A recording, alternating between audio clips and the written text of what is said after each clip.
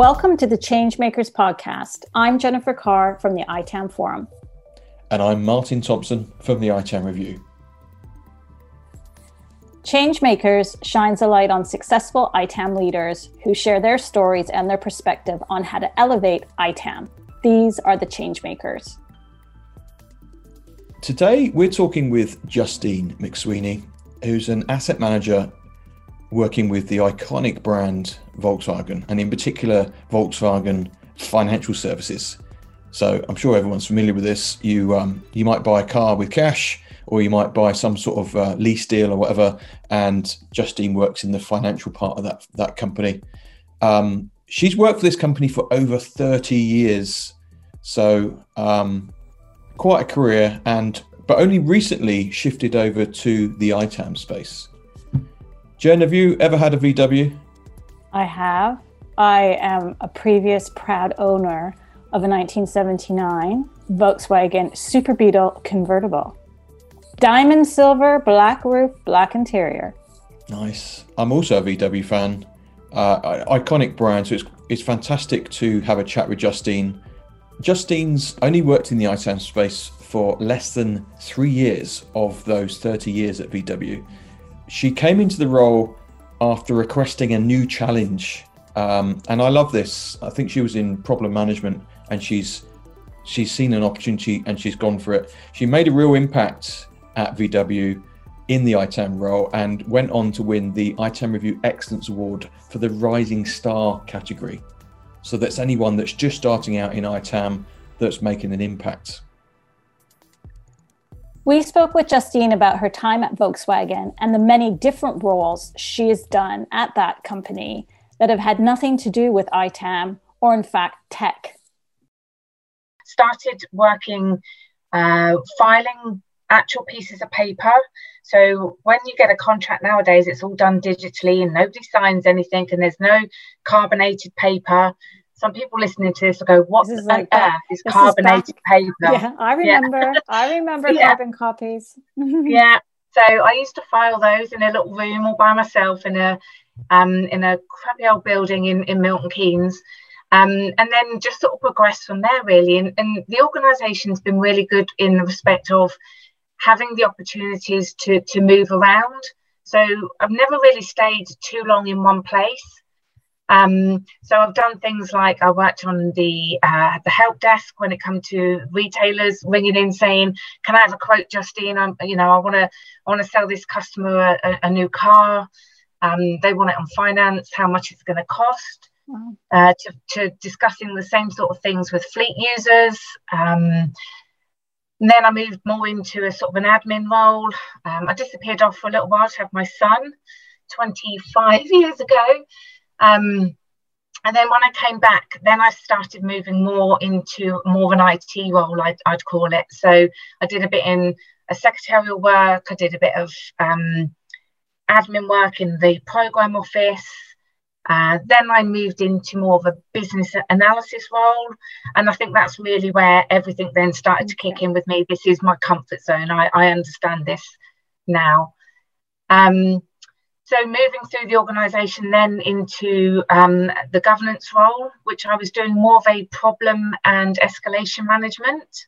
So working in the ITIL world. Oh, so you had a bit of that in your background. Had a lot of that. So I did all the most of the ITIL certifications. Like I say, then moved into sort of. So you're doing service management then, were you? Yeah, I was doing the incident management side of things and the application management support side of things. And then I had this idea that we needed to look at why am I always running around like a headless chicken dealing with high priority incidents? Why can't I stop them?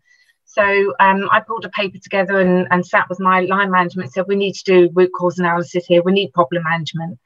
So thankfully, like I say, great organisation.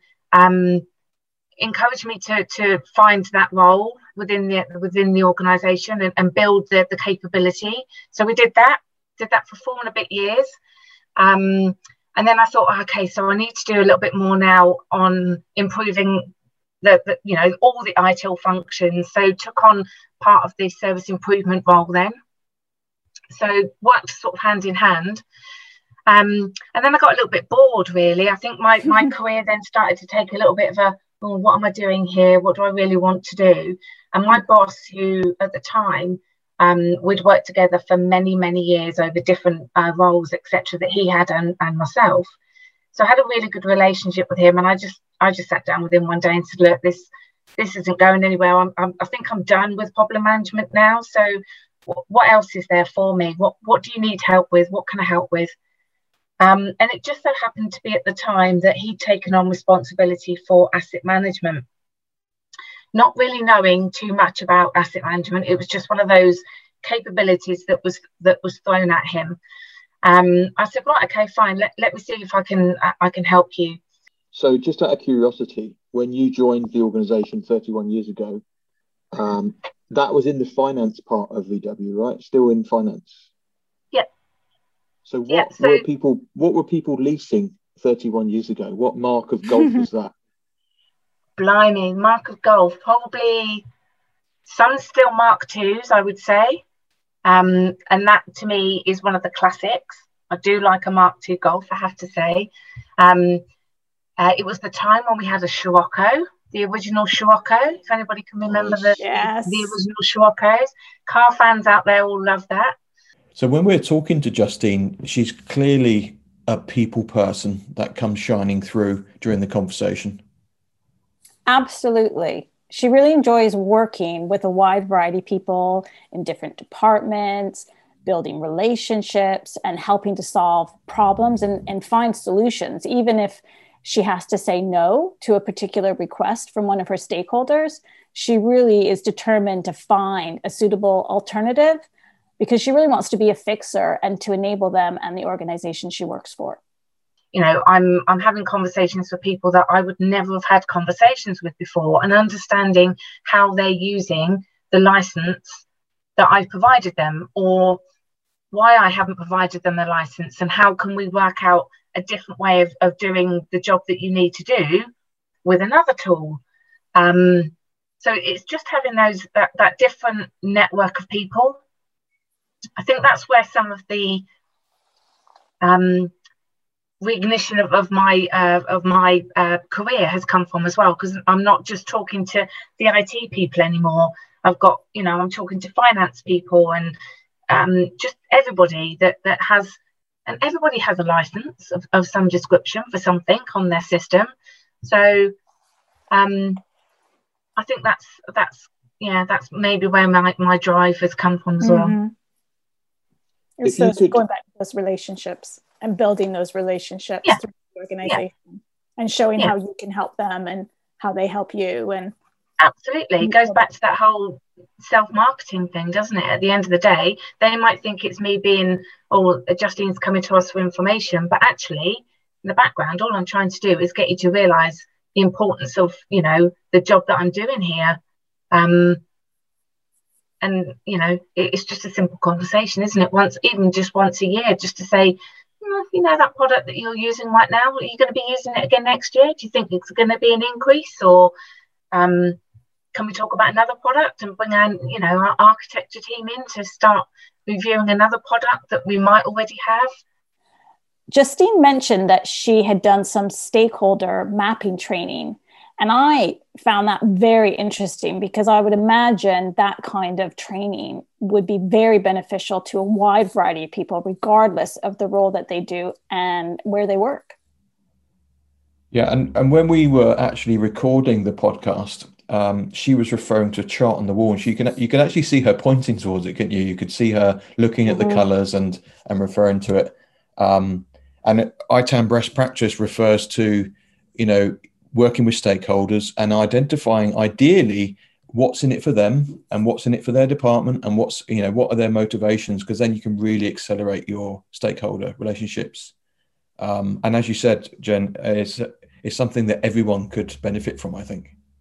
Stepping back then into an IT asset manager role, all of a sudden you're just that person that says no to a license. Or, I've got no budget for that, Justine, or whatever the case may be. So I took it upon myself to do some training within the organisation about stakeholder maps.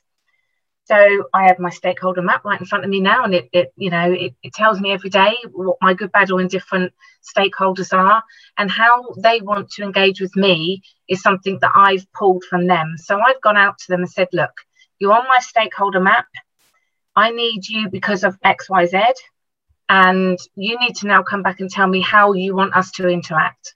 Because I can tell you everything, I can tell you something, or you can come and ask me for it at the end of the day.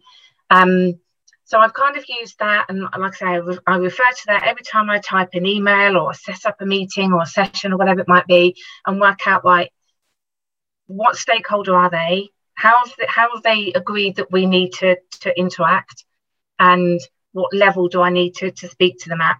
If you know what I mean, but when I say that, and I would encourage anybody that's listening to this to maybe do that stakeholder map and really, understand what it is that you want from them, and vice versa. Don't look at it just one way. Always, transverse it and look at it from both ways, and agree then with them what it is that you're going to give them, when you're going to give it them, etc. And what platform. So it's not just about forming relationships with other people in your organization. It's about figuring out how that person ticks and what they're looking to benefit from this relationship. This is something that everyone can benefit from. So mastering this is a real skill for asset management. So we spoke to Justine about working with stakeholders, but we also asked what other skills are useful for asset management. When you deal with problems and escalation, incident management, etc., all you're doing basically is just trying to find out, that next level of information to make things better. And that's really what we do in ITAM. We find out that data, and then we go ahead and use it to make things better. And that could be, we're making things better from a cost perspective, that we're making things better from a security perspective, from a risk perspective, from an environment, all of those things, but until we've got that level of data and that level of digging into the information, then we're not going to be able to make a difference. So if you've got that mentality already, ITAM is definitely for you. I liked how the fact that she doesn't come from a technical background, and she mentioned that some of her technical colleagues might even mock her for that, about her technical knowledge, but it doesn't matter because she has such a strong relationship with them that she can get past that. What do you do, Jen, when you're faced with all this ITAM gobbledygook? What do you do? Google it. I Google it. Or I ask somebody. I'm not shy to ask questions that perhaps may be dumb to someone who's very technical. But yeah, it's either just asking those questions or going to everyone's friend Google. I'm not technical. I do not have a technical background. So some of these terminologies that come out, CPUs, and I'm like, what? I don't get it. But again, the organisation has some great people that I can go to for that information. So I don't necessarily have to be the font of all knowledge. I know, at least I know, and maybe my 31 years in the organisation helped that as well, but I know who to go to. I know that my infrastructure guys, I'll say to them, look, someone said something about a CPU license and I don't know what they're talking about. What does that all mean? I can pick up the phone, they can say, Justine, this is what it means. Right, great. So obviously we've got lots and lots of different device types, and because I don't really understand how all the, and I use, it's a box, it's just a box with bits on it, but we're in a virtual environment. So that box has other little boxes, but they're not actually boxes. Yeah. And where then is my CPU? Or I just don't understand all of those components. Virtual computers and things. Yeah, I understand virtual desktop. The software, but it's how they all fit together. And bless them, my guys in infrastructure, there's one guy there that we've worked together for 31 years. And it is a standing joke with me every time I have a meeting with him. It's like I try and talk technical, and he'll just say to me, Justine, enough now.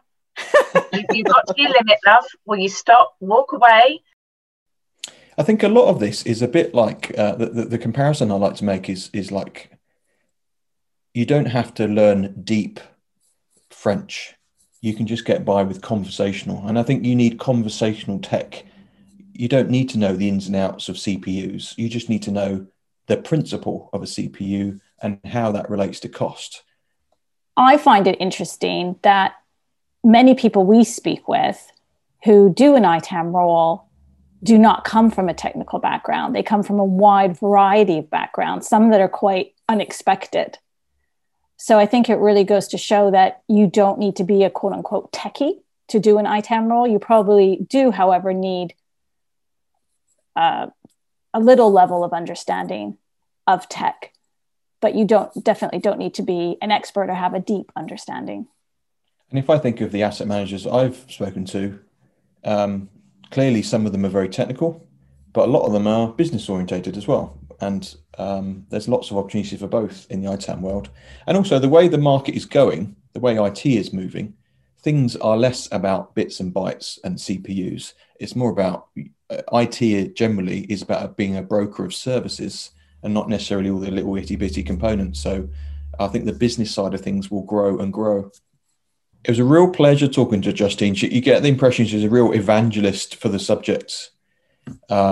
So let's hear from Justine. One last thing, if you're considering moving into the ITAM space or curious about what it's about, let's hear from Justine.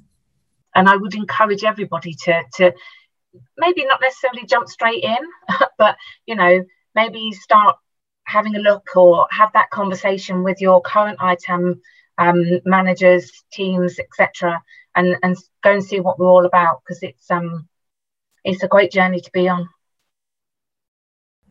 You've been listening to the Changemakers podcast. I'm Martin Thompson from the ITAM Review. I'm Jennifer Carr from the ITAM Forum.